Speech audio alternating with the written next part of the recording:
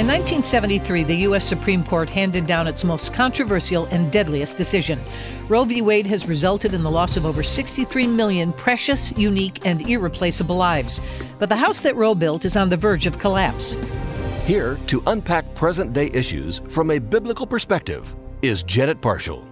All of America is waiting to see how the High Court will rule on the case known as Dobbs versus Jackson Women's Health. The basis for the challenge comes from the state of Mississippi, which passed legislation that delves into the question of whether pre-viability limits on abortion beginning at 15 weeks gestation are constitutional. Legal scholars on either side of Roe believe that the unfettered access to abortion on demand may be forever changed by the decision handed down by the Supreme Court. While we wait for the High Court to render its decision, where does the issue stand in the court of public opinion? According to a new Wall Street Journal poll, more American voters favor the idea of a 15-week abortion ban than oppose it. 48% of voters say they would strongly or somewhat favor such restrictions, with exemptions to protect the health of the mother, while 43% are in opposition.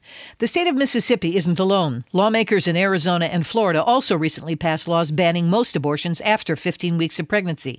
And Arizona's governor signed his state's measure last week. Similar bills in West Virginia, Oklahoma, and Kentucky have passed one chamber in those state legislatures. If these bills become law, it will allow states to more quickly and easily enforce abortion restrictions should the Supreme Court uphold the 15-week ban. Another poll indicates a sea change on the issue. According to a Harris Hill poll conducted recently, 56% of Americans support banning abortion after 15 weeks or leaving abortion laws up to the states. When it comes to elections, 53% are more likely to vote for a candidate who supports a 15-week limit on abortion versus 28% who prefer a candidate who supports unlimited abortion up to the moment of birth. Science plays a major role in changing hearts and minds. 55% of likely voters say they are more likely to support a 15-week limit on abortion when they learn that an unborn baby has the capacity to feel pain. The tide is turning on the issue of abortion. There's much to think and pray about as we wait for the Dobbs decision to be handed down. 65% of voters think that states should decide on abortion laws, and 58% believe that elected officials, not the Supreme Court, should likewise be tasked with making these life and death decisions. 76% of Americans don't want abortions after the first trimester, and that includes a 55% majority of those who call themselves pro-choice.